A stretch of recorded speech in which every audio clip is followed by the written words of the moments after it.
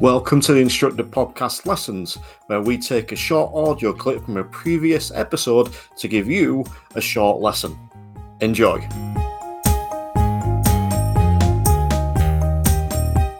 And I'm going to use me as the example again, in that for, how old am I now, 38, so for 36 years, I was scared to do anything because that's what I've seen. You don't put yourself out there. That's bad. You hide away.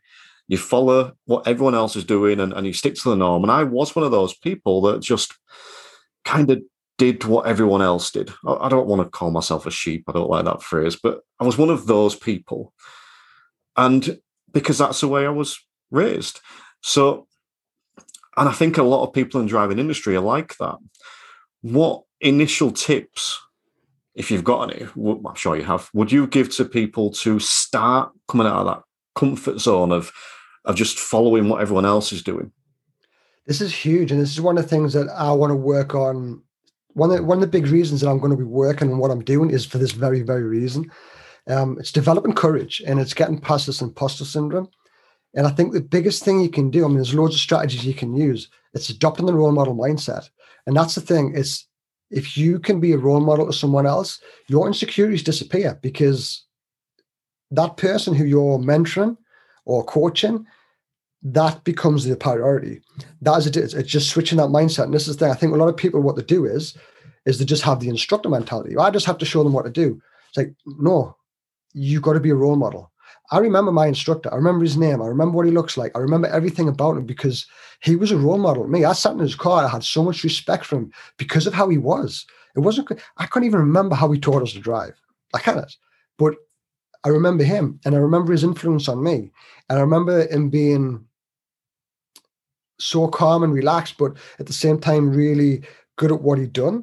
And my traits as a driver now, I probably still have those same traits because of how he's taught me. And that's the thing. It's that mindset of every time you get into the car, it's like, I'm getting in the car as a role model here. This person is looking at me as a role model. They're not looking at me as an instructor. And I think that's the difference. It's that mindset of getting in the car. Who do you want to be when you get in that car? And this is one of the things I said to my client. It's like, look, when you get into a car, that person's relying on you. You've got to change that. If you're getting in the car and you're tired and you're miserable and you're grumpy, what kind of energy are you bringing back off of that person? If you get in that car and all you care about is that person, it's like, I just want to get you past through your test. I know you're anxious. I know you're really concerned. It's okay, because I'm here to help you. That is what the best coaches do. That is what the best people in the world do. And that's what makes people stand out. That's what allows people to put the prices up. Do you know what I mean? It's like, well, you're just competing with price. Like, no, just get good at what you do. Get the very best at what you do, not in terms of your skills and your development and how you can coach somebody else to be awesome and good at what you're trying to get them to do. You can charge what you want.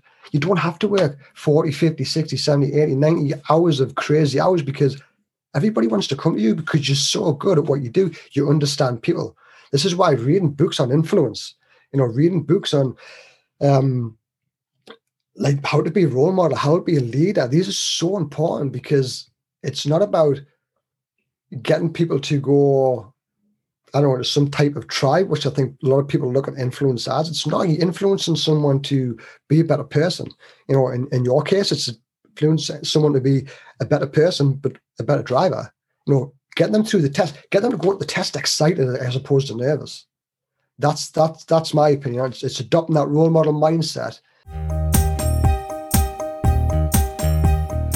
Thanks for listening to this short lesson. For more information, check out www.theinstructorpodcast.com.